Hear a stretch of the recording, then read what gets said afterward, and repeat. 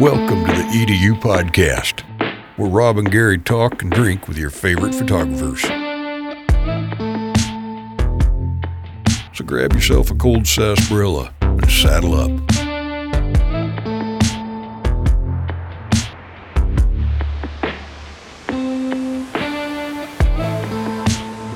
Welcome back to the EDU podcast from Puerto Rico.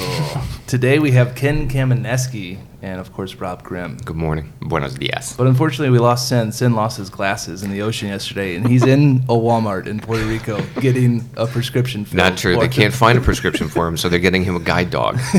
He's going to have his own service dog, which Ken decided should be a Bichon. Yes.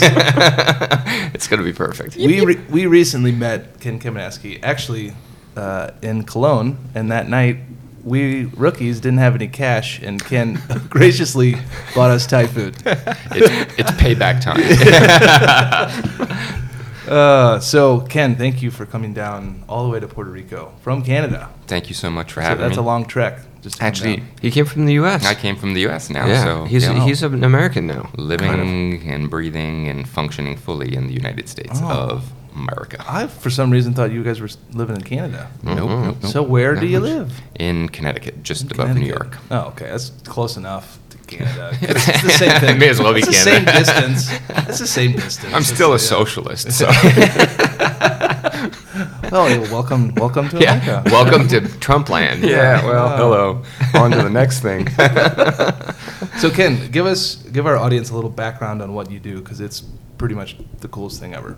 Well, thank you. That is kind of the way I look at it, too, sometimes, especially on the fun parts of what I get a chance to do, which is travel around the world, see amazing places, meet incredibly cool people, and just have the time of my life with, taking beautiful pictures of places that inspire me to want to continue to the next place and the next place after that. And I feel very grateful to be in a position to do that. It's been a lot of hard work to get to this point. And I get a lot of people, talking to me and emailing me and asking me how they can do it. And I think they have this misconception about the realities of working, that hard to get to do something you love that much. So part of the job that I get to do is all those fun, cool things, experiencing cultures, eating great food in places that I've, never ever dreamt about visiting, getting a chance to, sit down with local people and have honest conversations with them, photograph those amazing places that are travel icons, and then working really hard to find, unique ways to be able to see the world and share that with people who follow me by, reading my blog and going onto social media and all that kind of fun stuff that we have a chance to do now to share the work that we do.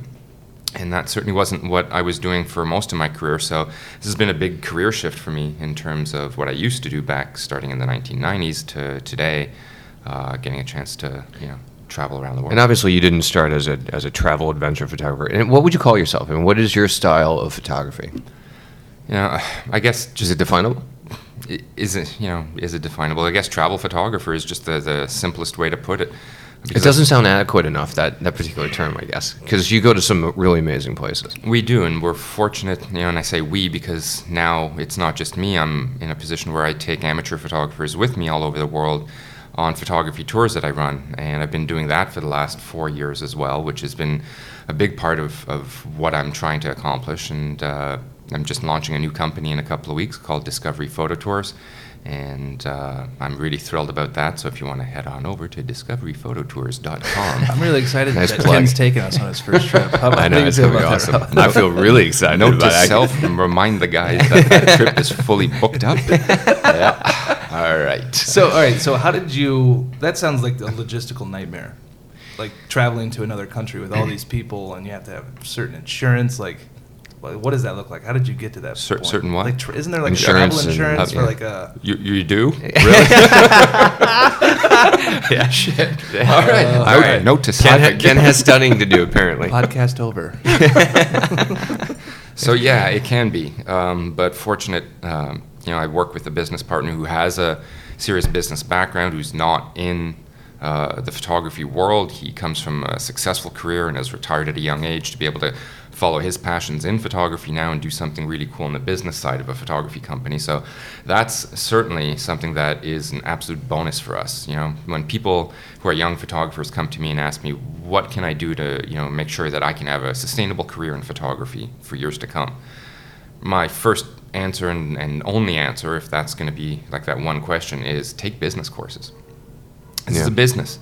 You know, yes, you get a chance to take beautiful pictures. Yes, it's an art form and all that cool stuff. But you're not going to be having clients who are photographers and artists. They're going to be people who are cutthroat, you know, business people, and very savvy in terms of how to deal with people who, you know, love what they do and probably do it for free. Yep. And that's one of the things that artists have to learn, is to say no to things and stand up for their rights and believe in their copyright and do all those things that make sure that they can continue to have a sustainable career in this business. So this is what's really cool about having a partner now who has that kind of a background, who can steer the ship a little bit more. And it's not just me in terms of photographers that are going to be leading these tours. We have photographers from all over the world, from Australia, from Norway, from the US and Canada, who are going to be leading these tours with us, and we're going to make sure that we team people up who do things in a different way, who can share unique perspectives and teach people also on these tours in front of some of the most amazing scenes they're ever going to see. And that's a privilege to me. So yes, there's a lot of logistical nightmares in terms of, you know, the restaurants and the hotels and the flights and the food and the, you know, just transportation inland and all that kind of stuff. But we work with people in all those destinations that we go to, and those companies are vetted and they're wonderful people to work with. And how do you develop those relationships when you're going to a country you've never been before? How do you find partners there that are going to help you with all the logistics when you don't know them? A lot of times it's the tourism boards and the governments that are very happy to share those kinds of so you have direct contact with governments to talk with them about how to get in their country and make it work? Oh, in some places, absolutely. In some places, those are actual clients as well. In other places, it goes through organizations like the Adventure Travel Trade Association, who has members all over the world in terms of tour operators, and again, those members get a chance to talk on the forums that they have online. And there's, you know, world congresses for the ATTA that people can meet from all over the world and go and do networking sessions. And I went down to one in Mexico, I think it was 2012, and I mean, the president of Mexico opened up the whole thing. So it's a big deal. Oh, cool. Travel is huge for so many countries, and when you take a look at countries like Mexico, and let's take a look at Iceland now, where we run tours, you know, the percentage of the GDP that comes from travel. Yeah, it's an economic massive boom. Is it just me, or did Iceland blow up in the last 5 years? Oh, yeah. Before 5 years ago, I didn't see anyone going there at all. No, But it's then, been... like, within the last few years, especially, like, everyone is going on their Iceland trip. Yeah. And it's, like, pretty affordable. It's not the cheapest place once you're there. It's cheap to get there now, which is great. There's a lot of airlines that are offering discount fares to Iceland, like WOW Airlines and that kind of stuff. So that's cool. That opens up. Then there's more destinations that you can travel direct flights to. So like in Canada, where I'm from now, from Edmonton, Montreal, Toronto, and Halifax, you can go. From the States, I know Denver, Boston, New York. Trying to think, but nothing's happened. It's day 3. We've been here the for smoke 3 is days. coming out of your ears. It's okay. So yeah, that just makes it really easy to get there now. And once you're there, there's a lot of tour companies that can, you know, you don't even have to book anything seriously. But if you are looking to go, you know, well, you should come with me, of course, because that would be an honor to have you join us. But at the same time, it's there and it's available for anyone who wants to just even go for, you know, a few days. Because just around Reykjavik, there's the Golden Circle and tons of beautiful things to see and photograph. And yes, in the last 5 years, it's completely blown up, and I'd like to think that has a little bit to do with my colleagues and I, who have been going there and photographing the daylights out of Iceland and sharing that and making that blow up on social media and inspiring people. I'm sure it has been directly related to you guys. No doubt. We can see it, you know, if you take a look on 500px or on Instagram or places that really celebrate photography online now. I think that's something that's spectacular, is to see, like, you know, they got that shot or the shot from this place. And I'd like to seeing even myself stop looking at that and try and think outside the box a bit and not just always go and get that particular shot that is so iconic. It's great to get it, but this is why I want to start looking at other locations in Iceland, which is still largely undiscovered on the interior.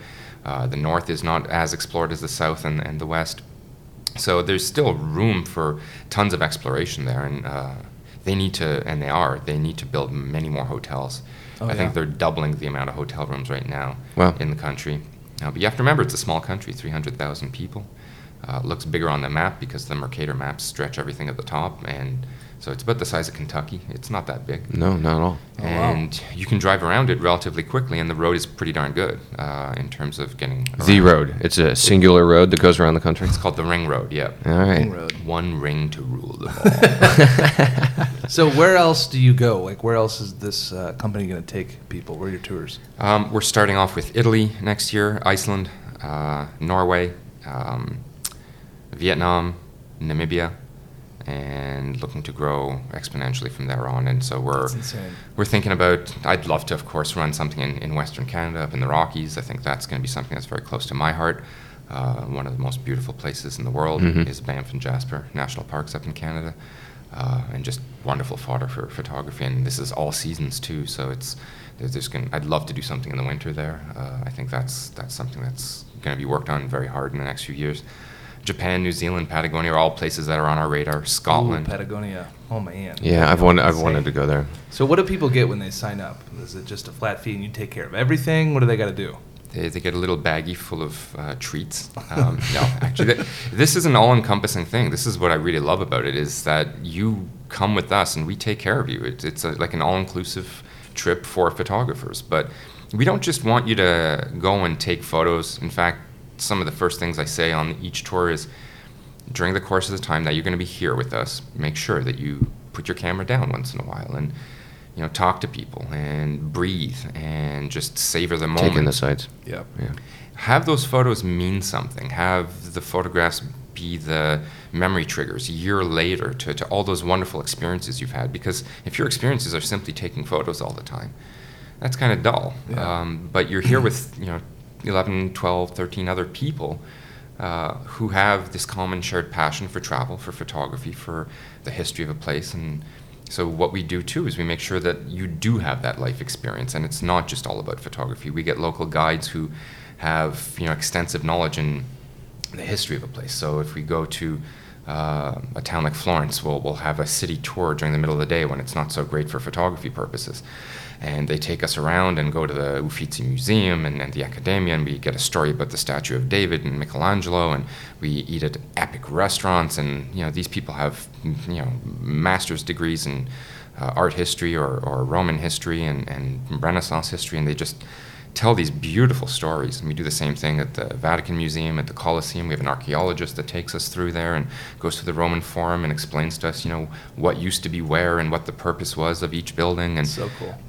it's really fascinating to be able to see all this kind of stuff and then to experience it as well. And then the food is another thing we really want people to enjoy and understand what local traditional cuisine is like, and to have a culinary experience where you can get a sense of Tuscany, how that's different from the food that you're going to have in Liguria, where we go to Cinque Terre on the Riviera and then have mostly seafood and pesto, which originates from Liguria. And we do the same thing in Iceland. We do the same thing, when I've done tours in Japan and Namibia. The game meat there, the antelope meat, is just wonderful. It's there's just gajillions of antelope everywhere when you look around there. It's kind of like eating, venison. Is it the catch of the day? Antelope? There's several different kinds. Fair market price. Yeah. Oh, but on the menus there, seriously, like you go to these game reserves, and this is what's on the menu for the night. And at first you're like a little hesitant to try, of course, but I love getting people to try local fare everywhere we go. Yeah. Japan, I Yeah, it's think, part of the experience to dive in. And we go to wineries. We go to, we'll do things like that. I'm looking to do things at distilleries in Scotland and find things that are part of the heritage and the culture, and really go and celebrate what's important about that. So really, this is a massive effort, and I'm very interested in the coordination. Going back to, vetting companies or the governments that you're going into to get the help. How do you build this network? Like, how long is it taking you to build this network of companies and individuals that help you go?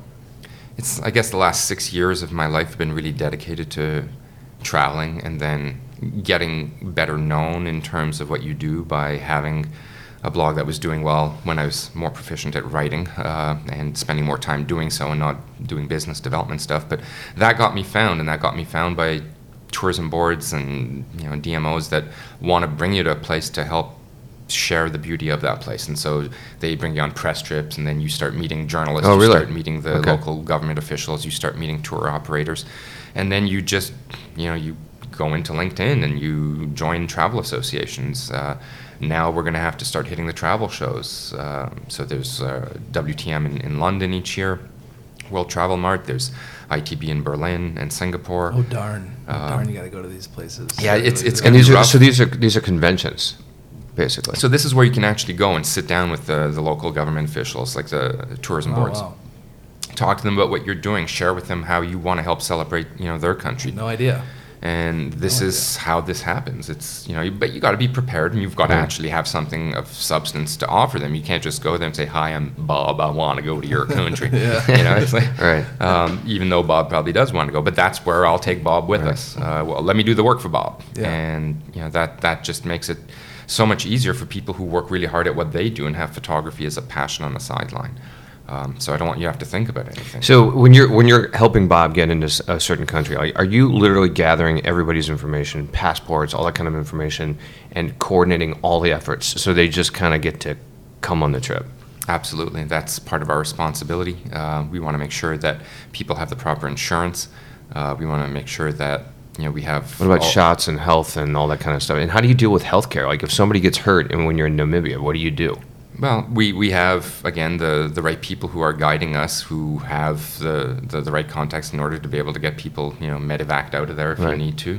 Do you require medevac insurance for everybody? So, yeah, we require, I think it's $100,000 worth of, and, it's not that expensive. Are those individual policies, or is it a company policy that you can buy that blanket and covers everybody? No, we have liability insurance, of course, for the group and for everything like that. But for medical, so if someone has a heart attack, that's impossible for us to be, liable for that. So if someone does get sick or breaks a leg or something like that, well, then they need medical insurance to be able to do that. And so we partner up with World Nomads. They're a great travel insurance company.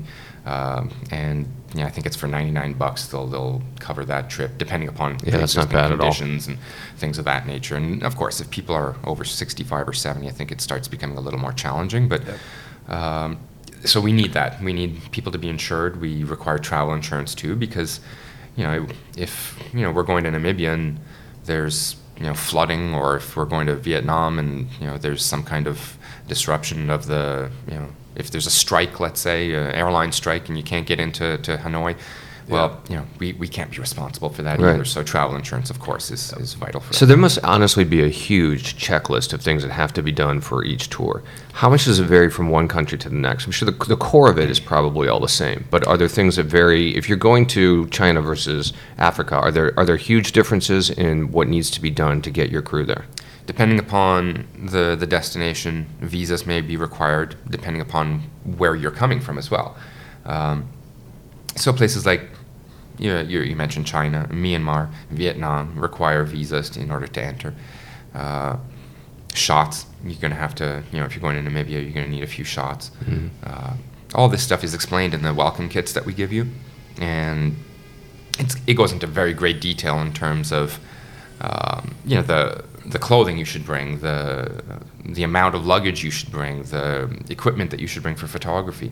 Let's say we're going to be in a place like Iceland, we'll shoot less people, obviously, but Namibia, Vietnam, it's a lot of street photography or people photography, and in Africa, of course, wildlife photography. And so the requirements change a little bit, but pack light. We try and make sure that people understand that we're going to be on the road. You have to be responsible for carrying your own gear.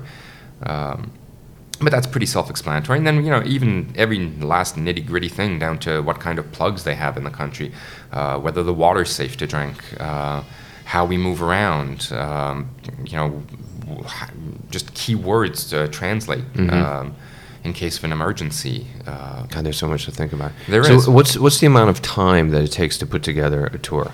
I guess is one tour, is it a 9-month process, 6-month process? What have you distilled it down to? It all depends on who we're partnering with on the ground in those destinations, and it all depends on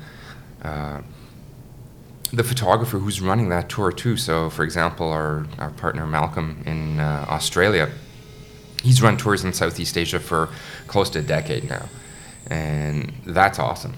He comes in with this full experience in how to put together a tour and destinations to go and places to stay. And what we're going to try and do is make sure that we, fine tune it a little bit more to make sure that we're on brand with what we want to offer. These were more workshops that he was running, which are fantastic, but we want to make sure that, again, there's that celebration of food and culture and all that kind of stuff. And I know Malcolm's excited about joining us and making sure that we can make that kind of a thing happen. So we're looking at a couple things that are a little bit different than what he does, and then celebrating what he does and making sure we do it as good as we possibly can. Those places, like Vietnam, challenging. Again, it's a third world communist country that the rules can change overnight for certain things. And then you roll with the punches. So those are things that you have to be very fluid. You can't let. So what are some of the punches? I know I'm going to make an analogy, and you tell me if you have this kind of thing. I've had a couple of friends that have adopted children in foreign countries like Russia. They get there, and then it's a game changer, and they have to out of pocket another $4,000 that they weren't expecting. Do you run into that type of thing? If the rules can change in Vietnam overnight, what are you experiencing? So it's even within the country itself. So, for example, Malcolm just got back to me a couple of days ago and said, there's one location in Ha Long Bay that what we usually do is take a boat and go around and then do a tour of the islands in Ha Long Bay, which are just stunning. It's a World Heritage Site. It's I think it's one of the new 7 wonders of the world. And it's just a breathtaking experience to be able to sit on one of those barges and just go through this. But now the barges can't land on the island where we usually would stay because there's a fight between that province and the province that's on land. And so you're not allowed to take a boat and go there. You have to go back onto land, which brings you to a ferry, which doesn't do the whole tour around the islands. And then take that ferry to go back to the island, which makes absolutely no sense because you're already there. Yeah. And that's just a pissing contest between government officials who are trying to make sure that they make the most money possible by corrupting the hotel system that they're all invested in financially. So they don't want you staying there on the island. They want you staying on the mainland. And so they're going to make rules and regulations to make sure that it's difficult for you to. So, Bunch of babies. Thieves. Yeah. and these kinds of things happen all the time in every country, whether it's first or third world. It's just rules change, and there's so many of them in so many places, which makes it refreshing to be in a place like Iceland where there's very few restrictions in terms of where you can go and how you can photograph, but you have to be very careful because shit can kill you there. It's dangerous. Yeah. And it's just one slip that can, get you cascading down a cliff, but you have to be careful, and we try and make sure, of course, that everyone's very well educated. Has that happened to you before? We've only lost 27 people so far. But they're insured, so it's okay. Yeah. I've had issues, where I've had to talk to people, sometimes even a little sternly, about standing that close to a cliff edge. A crumbly cliff edge that's 300 feet down into a raging river that will double murder you. Double murder you, yeah. You're not just going to be dead, you're going to be double dead. That's bad. So, and people just get so fascinated with seeing this incredible stuff that's happening in front of them that they've never dreamt about seeing. It's easy to get lost in terms of thinking, I'll be fine. And then start to take a little risk. Yeah. And, we care about everyone that comes with us. We want to have people, come back and celebrate what they've just experienced. We don't want to be writing, remember your dad letters. Right. No, but it's the security and safety of everyone that comes with us is, our prime concern. And then just think, even if one person gets hurt or something, that ruins it for everyone else on the trip too. So it's just, making sure that people have an understanding of what those security and safety issues are. And then everyone has to be an adult about it too. We can't, start tethering people and putting those bright orange vests on them. So Ken, you're pretty much like a social media juggernaut. What is your secret to running your online social media presence? Vicks Vapor Rub. It has a lot of uses. I never knew it was good for social media. Do you put it on in the morning or at night? That and WD-40 and you're good, baby. social media has changed so much over the years. When I got started in all of this, I got into it like naively and thinking like, well, if anybody else can do it, I can do it. And that still existed as a possibility at that point. And it still does, but it's, I think, more daunting and more challenging and more frustrating when it doesn't happen and you're doing good work. The blog, I think, is what helped me at the beginning. I was writing, sometimes twice a week, then down to once a week, and then slowing it down a bit. But that helped. I had an Alexa rating under 100,000. That's pretty good for a blog.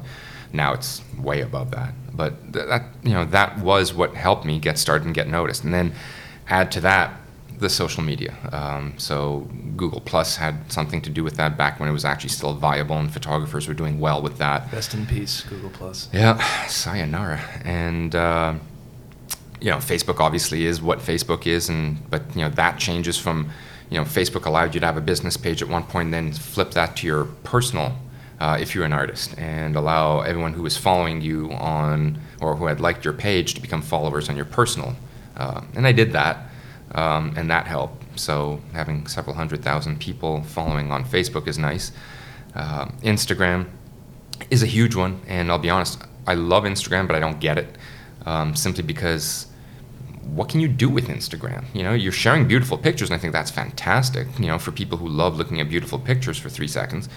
But then it's like, how do you monetize it? How do you actually link to anything? When's the last time, I always ask people, when's the last time you actually clicked on something or copied and pasted a link from Instagram into your browser, went to that and bought something or subscribed to something? Did you see what Instagram's doing this week? No. I think they're rolling out. So the idea is, let's say you have a boutique, and in that photo you posted, there's 10 items. So those 10 items you can then put a price on, and you click on it, and then it almost swipes left, and it shows you that product itself. And then you can actually go to the website. So it's more interactive with, like, it looks like it's great for selling things. I'm not So it's sure. like tagging for product, almost. Yeah, so like... It's like Tinder don't for know. products. Awesome. I love it. I don't know how, that might be the only feature, or that might be one of a few different features. I don't read articles, I just read the headlines. So I can't read. So you have an incomplete set of information, but a good idea of what's happening. yeah, but a lot of it, everyone reposted it, it's posted. And you wonder everywhere. why Trump got elected. Damn it. Those words, reading makes me sleepy, It happens.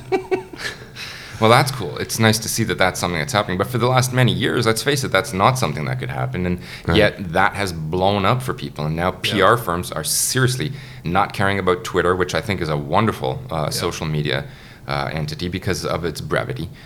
Because you can actually talk to brands on Twitter, which you cannot do on any other social media. Maybe a little bit on Instagram. But even then, I find it much more challenging. So you like Twitter? Oh, I love Twitter. Because I think a lot of people are kind of viewing Twitter as starting to fade and kind of it's on its way out. I think it is. But I have a feeling they're going to do something that's going to come back. I just think the simplicity of it is too brilliant. If you take a look, even, and I hate to keep bringing it up, this election, but the messages that get out there and getting an understanding of people's personalities comes out pretty darn strong on Twitter. Yeah, it's face forward. No question. And it's out there, and it's immediate, and it's gut reaction time for that. And I've made mistakes on Twitter by being a little bit too vocal about certain things, and you hear about it. And when you have 100,000 people who are listening, oops. So how calculated were you in your kind of rise with social media? Was it something where you just started to tell stories, or were you very involved with the analytics, looking at it, figuring out what time of day to post? What was your path to finding that social media audience? Again, all of these things now I think I've put a little bit to the wayside while I've been working really hard the last few years on the tours, and I need to get back on that. And even my business partner has agreed, like, Ken, you got to get back to writing, got to get back to doing those things that got you noticed, and that's going to help our brand too.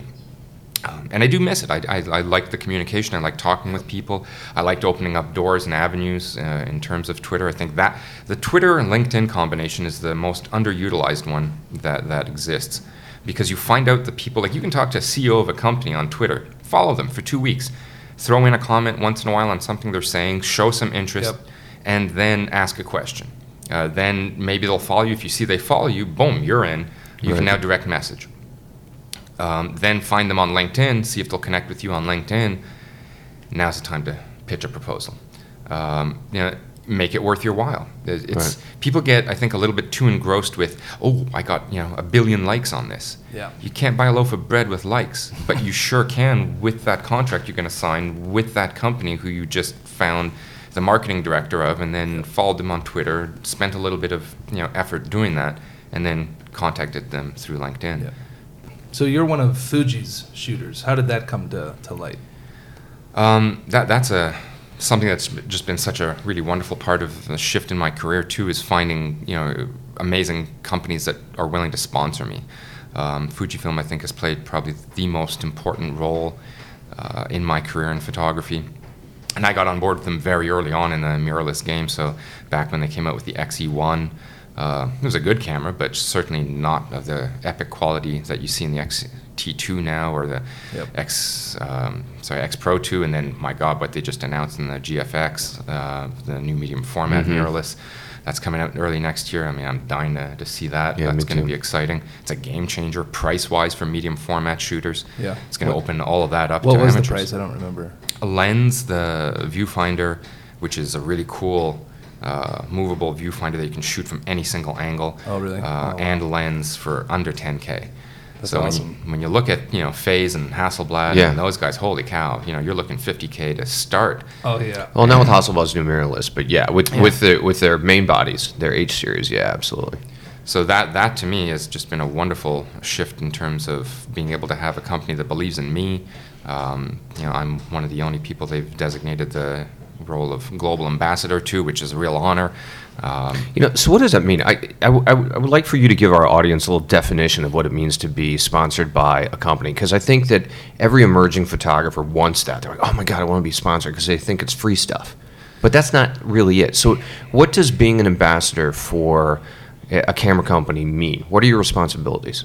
I mean, obviously you have to be able to, you have to love the gear first of all. I think that's important. If you're going to be disingenuous and just want free stuff and not even believe in the product, and then on the side still use other stuff, it's not going to bode well for you or for that company, and that relationship won't last. Right. First and foremost, for me, I really like the people at Fuji, and that's a great place to start. How much do you interact with them? I mean, do you get a lot of opportunities to talk with them, talk about product, talk about how to use it?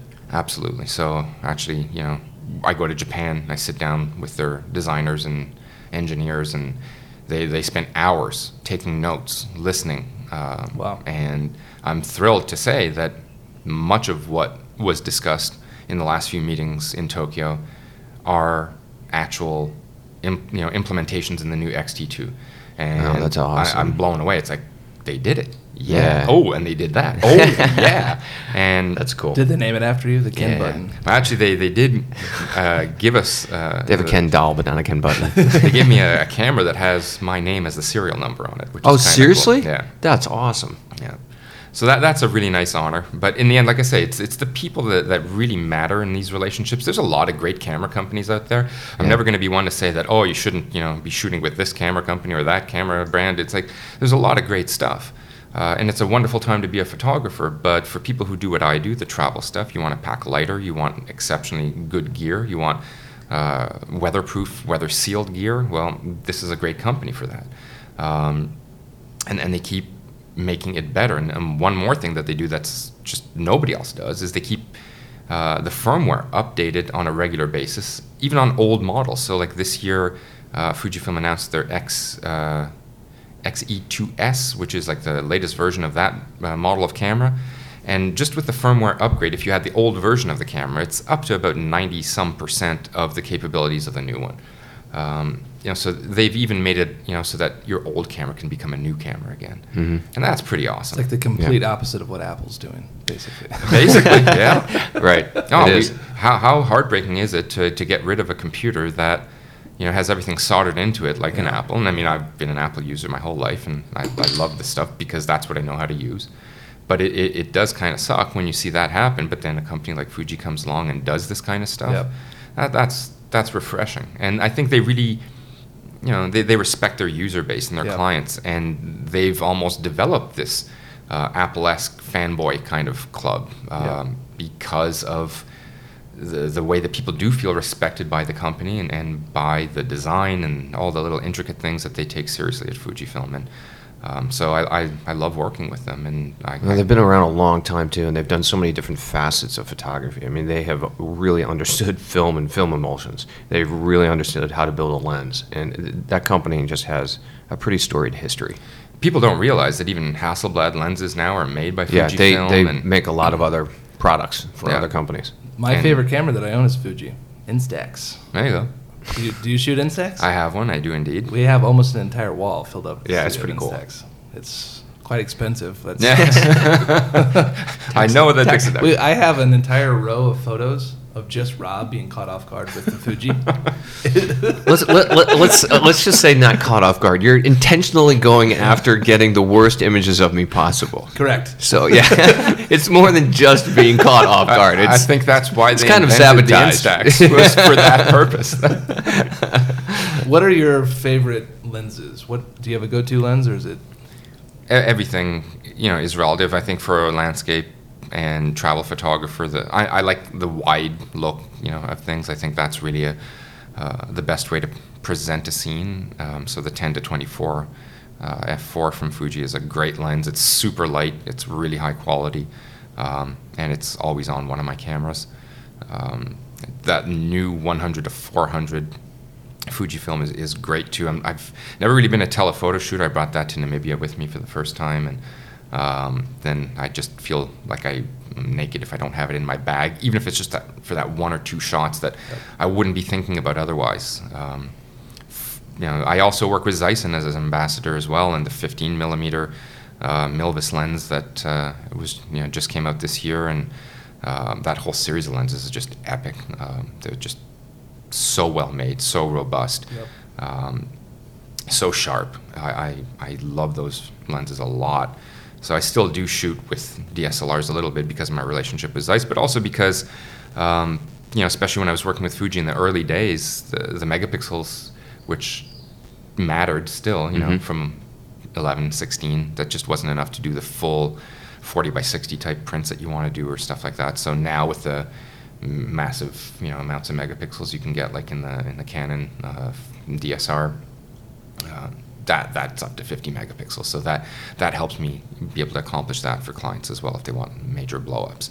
But now with the new Fuji, this is going to be a game changer again. It's a 50 megapixel, and it's going to be not the compressed megapixels of a smaller sensor on a DSLR. So really good times to be a photographer. You mentioned the Hasselblad mirrorless. So these people are all keeping each other checks and balances on their toes and wanting to innovate and do cool things. And yeah, I think the shift now, for the last decade, it's really been a race for megapixels.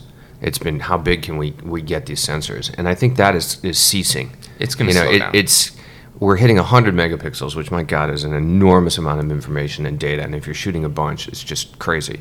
So I think that race has stopped, and now it's building cameras that have more features and are basically more intuitive for dynamic users. range is a big dynamic one range is coming around too. Yeah. And that's where Fuji's doing well, Sony's doing well, Nikon's doing well. Other companies are lagging, and even then, it's like just to get more in terms of that is fantastic, and to see us approaching on the DSLR side, medium format type of dynamic range is exciting for everyone. To be able to pull shots out 2, 3 stops, 4 stops that just you could never do that, and then that's something like with film that's just an absolute technical impossibility. Zone system. Yeah, right. I mean, I read all the books. I worked as a darkroom technician for many years at the start of my career, and God, I never want to go back into that. Yeah, there's something really nice about digital. The roots of photography are fascinating, and they were fun, but we do live in a very exciting time for photography. Yeah, it's more competitive than ever. It's more difficult than ever, but it's also more exciting than ever. But I think that also pushes you and challenges you to be as good as you possibly can be, and you're not going to be complacent. A lot of people I worked with or worked for back in the 90s, could not make that jump from film to digital. And that killed their careers. Absolutely dead in the water. They just couldn't handle it. And some of them were really arrogant about it too. And this is a fad. It's never going to last, and I don't need to learn it. And it's like, sucker. Right. And thank you, because that allows other people to pick up the reins and just go. Right. Who knows? There may be something that totally prevents me from continuing doing what I'm doing. But while I still can, and I still have, the passion and the will to want to learn more, and I think that's the key. Is you always have to be willing to learn, and you have to like learning new things. And you can't always think that your way is the best way, because someone's going to come up with something that's going to blow your socks off. And you're going to look at it and go, damn, I've been doing it wrong all these years. But it could be something they just figured out as well. So new technologies, new techniques. I love learning from other photographers. Hell, I'll even learn stuff from people who come on tours with me, and they do that one little thing that, like, oh, yeah, okay, that's good. I'm going to steal that. I think that's one of the greatest parts of being an educator, is what you learn from your students.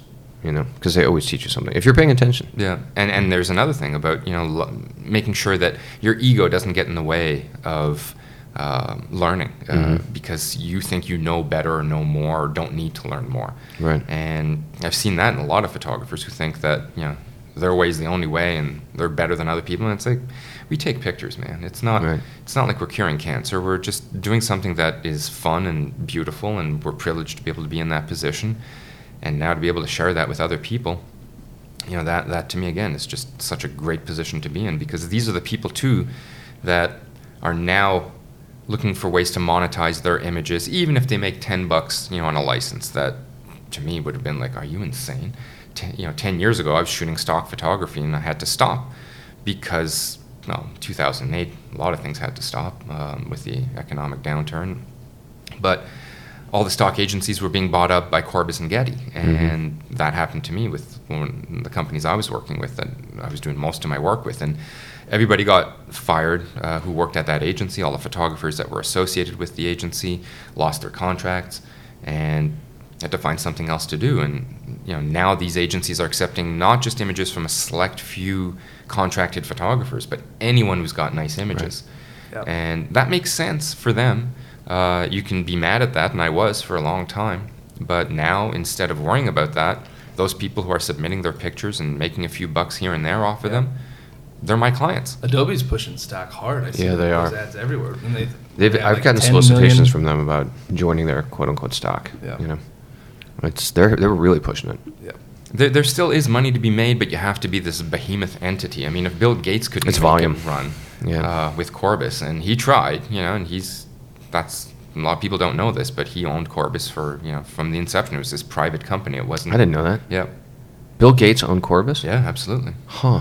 So that and his was a secret. home is like filled with giant screens that rotate. That he changes that. Yeah. That's And interesting. He too. has a passion for photography, which is really interesting. And he bought all these archival libraries as well, archive libraries as well, from dating back to the inception of photography to Civil War wet plates. Yeah, wet plate. All this stuff, and he had this stuff stored in a mine in Pennsylvania for temperature control, and so he really took charge in terms of doing cool things to preserve the history of photography as well. And hats off to him for doing it for so long while losing money at doing it. Is he out of it now completely? Yeah, they sold to this company in China this year, and now all of that runs through Getty, actually, which is like crazy, because that, to me, I just don't understand how you can do that, how that can't be construed as a monopoly. And That's a good question. yeah, so I don't know if there's going to be like when Jupiter Images, the company I was working with in Los Angeles, got purchased by Getty, they had to have a congressional investigation into it in order to make sure that there wasn't monopolistic, possibilities of that happening with Getty. But Corbis still existed, so that was the check and balance and all that. Getty was still probably 75% of the industry at that time. So now, that's a lot. my God, they're like in the upper 90s. Which I don't think really serves anyone that great, but that's the sign of the times, and this is... And you have to adapt to it, or you're out. And how can you fight it? Try and get a bunch of photographers together to fight something is like herding cats. Photographers don't have the attention span, that's for sure. Nor do they agree on what 50% gray is. So it's a matter of getting people to talk to each other, and we tried this back in '99. When all these agencies were starting to be bought up. So I was with a little agency called Sharpshooters at the time, and then there was think it was Tony Stone and the Image Bank and all those Yeah, guys yeah. that were all being like either picked up by Corbis or Getty, left, right, and center. And Sharpshooters got picked up by Corbis, and so we had a group of photographers who were negotiating collectively with Corbis. And in the end, it just ended up being sign our contract or you're gone. And everyone's like, okay. Yeah. So, but what can you do? You can't fight these people. Not if you can't stand together. And let's face it, everyone is replaceable. Yeah. And they'll find new people who are willing. And then there's young kids today who are just such damn good photographers and don't necessarily have the business wherewithal to be able to stand up for themselves. And they'll learn eventually. But if that's the case and that's what makes stock what it is today, find something else to do. They're damn good photographers because the equipment's so damn good. You know, Well- that's one of the things. It's better than ever before. Oh my God, yeah. But at the same time, you can hand anyone a Stradivarius, but they ain't gonna be able to play it That's true. so well. So, people say, "Oh, you're a good photographer. You must have a good camera." Yeah. Like, "Oh, that was a great meal. You must have a good frying pan." Yeah. Right. It's the same kind of deal. And yes, the technology sure does help. And this is an art form that you can get away with learning much more.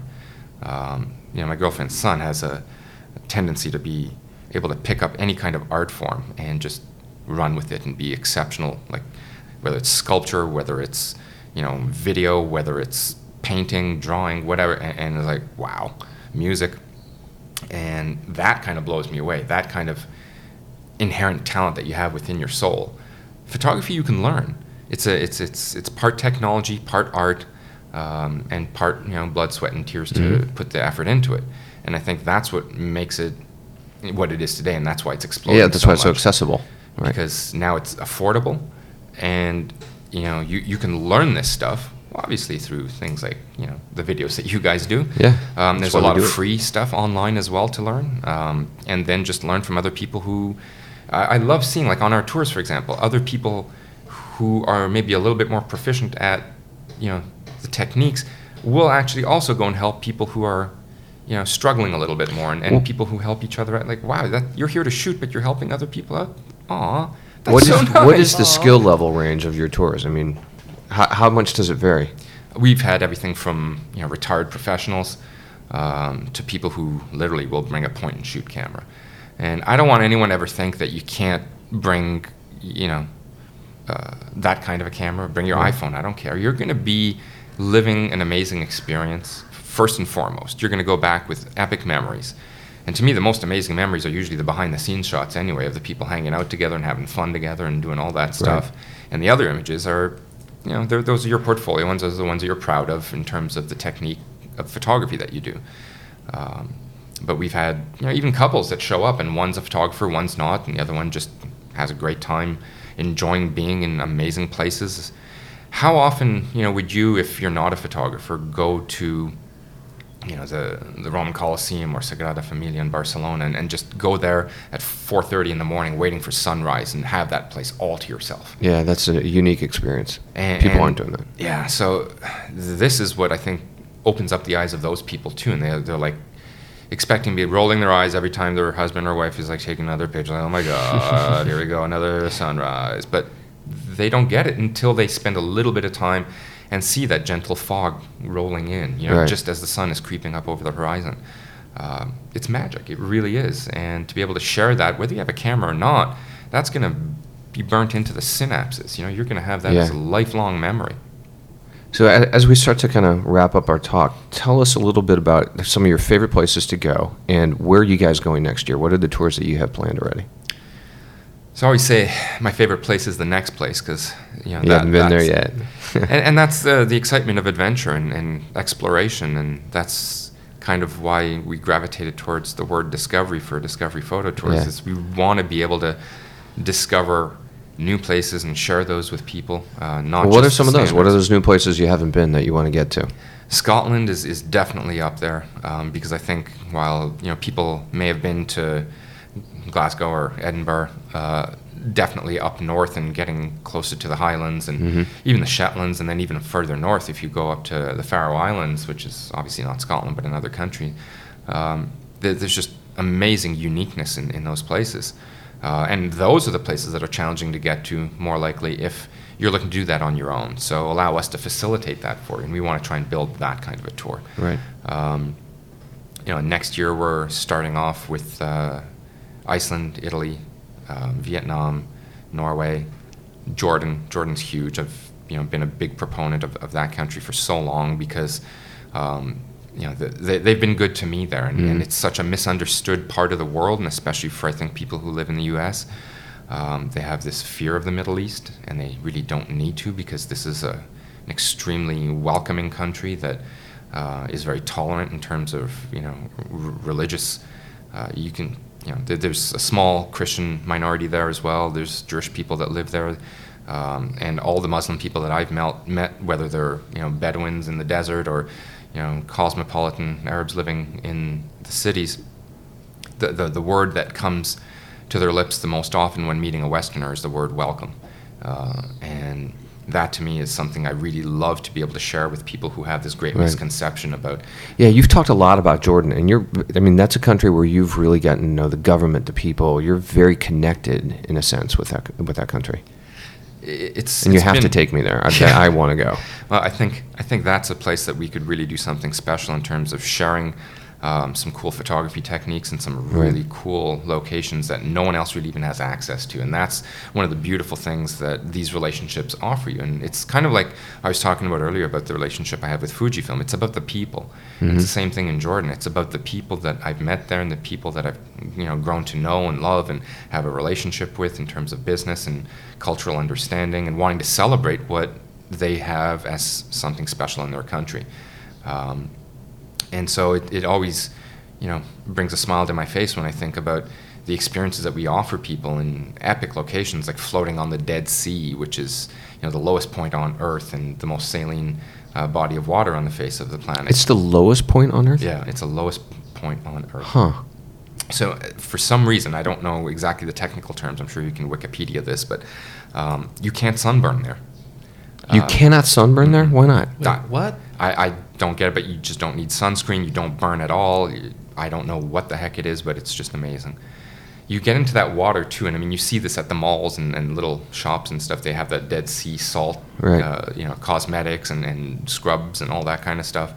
There, it's just, that's the whole sea. You get in it, and you have these clay pots about 3 feet high that they fill with that mud that you probably pay, $30 for a little jar of at the mall. And you can just coat your whole body head to toe. Well, that's why you don't burn. You're covered in mud. That slides off after a while. And that's one of the nice things. You get into the water and it just comes off and your skin feels like butter. And you cannot sink no matter how hard you try. It's just this amazing... You also can't put your face in there, right? It'll burn the hell out of your eyeballs. Yeah, so they make sure they tell you don't shave the day before. Oh, yeah, if you have a cut, you'll be screaming, won't you? Oh, yeah. Not in your eyes, and oh my God, not in your mouth. You just don't want that. That's very painful and very disgusting. But it's really cool, and it's just such a ethereal kind of place to be. And again, if you get up and you're there first thing in the morning and can float alone on the Dead Sea, my God, that's one of my favorite travel memories of all time. Yeah. I got to the Dead Sea the day before, and it was just like being in Cancun almost. There's all these people screaming and whooping it up and having a great time. Hey, that's great. You're having fun. I was expecting this moment of zen and serenity, and so I made my own. I just got up at 5:30 in the morning, walked down to the water, and nobody here. And you would try and do this. I try and encourage everyone in the group to come down and have that solemn, beautiful moment in the morning where they can really just relax and have that quiet. Then Petra. My God, what can you say about Petra? This is just some of the most epic, historic areas on the face of the planet. Wonderful histories there. Wonderful shooting opportunities that we provide people that nobody else has access to. And much of it's still undiscovered. They actually just, thanks to drones, we're starting to see this, I think, in more places. They just discovered this massive new, whether it's a pyramid or something in the middle of Petra in Jordan. And that's probably going to be a 100-year excavation that's going to have to take place to be able to uncover that. But it's such a large area. I think it's something like 250 square kilometers. And a drone discovered this? Yeah, it was an aerial photo, so I'm assuming it was a drone. Whoa. Yeah. That's insane. Yeah, cool. So as much as people are fighting against drones, this is the beauty of what drones can offer is, these undiscovered places that can be discovered now. It's also cool to think that there's still places in this world that are undiscovered. When you think about your daily life in a very civilized place, quote unquote, where you're living in a city and there's Walmarts and whatever, you don't think about the possibility that there are places yet untouched. And I think we're going to start getting a little bit away from those places that are the icons, because everyone who is a traveler, at least, is going to have been there already. And then you're going to want that next thing. And what is the next thing? And so people are gravitating towards a little more adventurous stuff. For example, Antarctica is becoming much bigger now. And that's certainly a place that I want to look into. I've had clients that I've worked for who run ships down to Antarctica, and it's just a matter of finding the right way to do this. It's not an inexpensive thing to do. Right.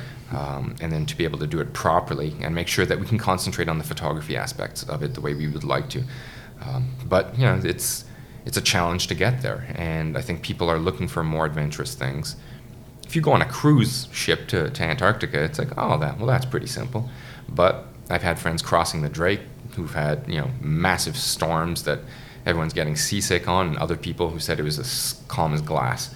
I've even had a colleague I know whose ship sank crossing the Drake, and no one was killed, but 36 hours in a lifeboat in the middle of the Antarctic Ocean. That's pretty crazy. That's a tale to tell. Holy shit. Wow. Thank you.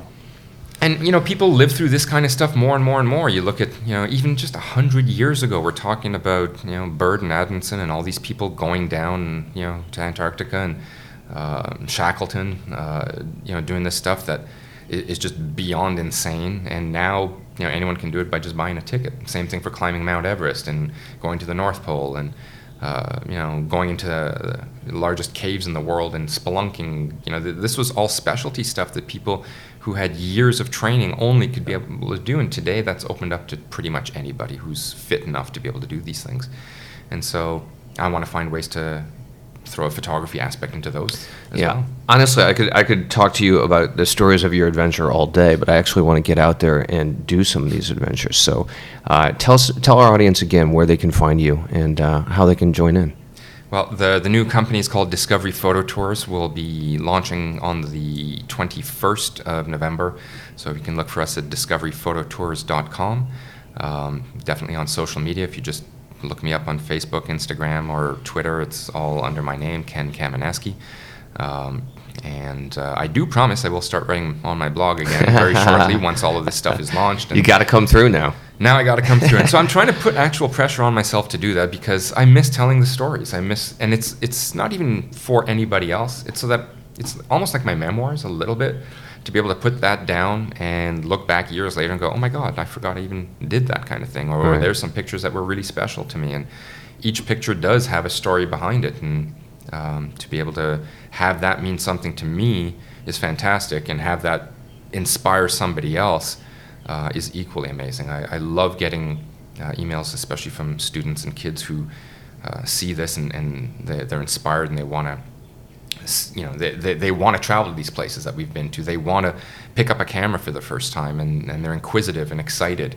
That's something I never expected that would happen in my life, that I could actually inspire people to do something really cool, step out of their comfort zone, and take those chances like I did. And I didn't for a long period of my life. I didn't believe in myself. I didn't think that I could accomplish anything.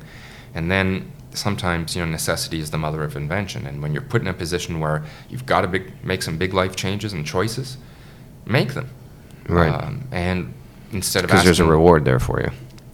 There's hopefully a potential reward. Yeah, hopefully. And you'll not get that potential reward if you don't try. So, I think Wayne Gretzky said, you miss 100% of the shots you don't take. Absolutely. And that's something that, made my life what it is today, is taking some chances. And you'll screw up, and you'll make other choices, and you'll fix that or learn what not to do. And then you'll move on and do something that you're supposed to do. And the universe whispers. You have to be listening. Yeah. Oh, I like that. How excited are you for the matching outfits we're about to all go get, all 20 of us? Oh my God! See, I've my been whole thinking career. about it all night. It depends on if they're lederhosen or not. We're in Puerto Rico, Rob. What's the matter with you? That's why it would be weird and unexciting. It's all coming to this point where my career has, led me to this one point of matching outfits Yes. in Puerto Rico here, and I'm Rincon. like, Here we guys, go. I'm tingling. Let's Let's do get this. going. All right. Well, again, thank you so much for coming down, and thanks for hopping on this podcast. Thank you so much for having me. I really appreciate it, guys. Yeah, we appreciate your perspective and your stories. They're fascinating. Thank you.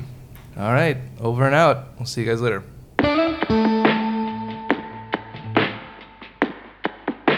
Well, that's all she wrote for this one. Thanks for listening. Now get out of here and start shooting. This podcast is officially over. Over and out. Catch you next time, dude.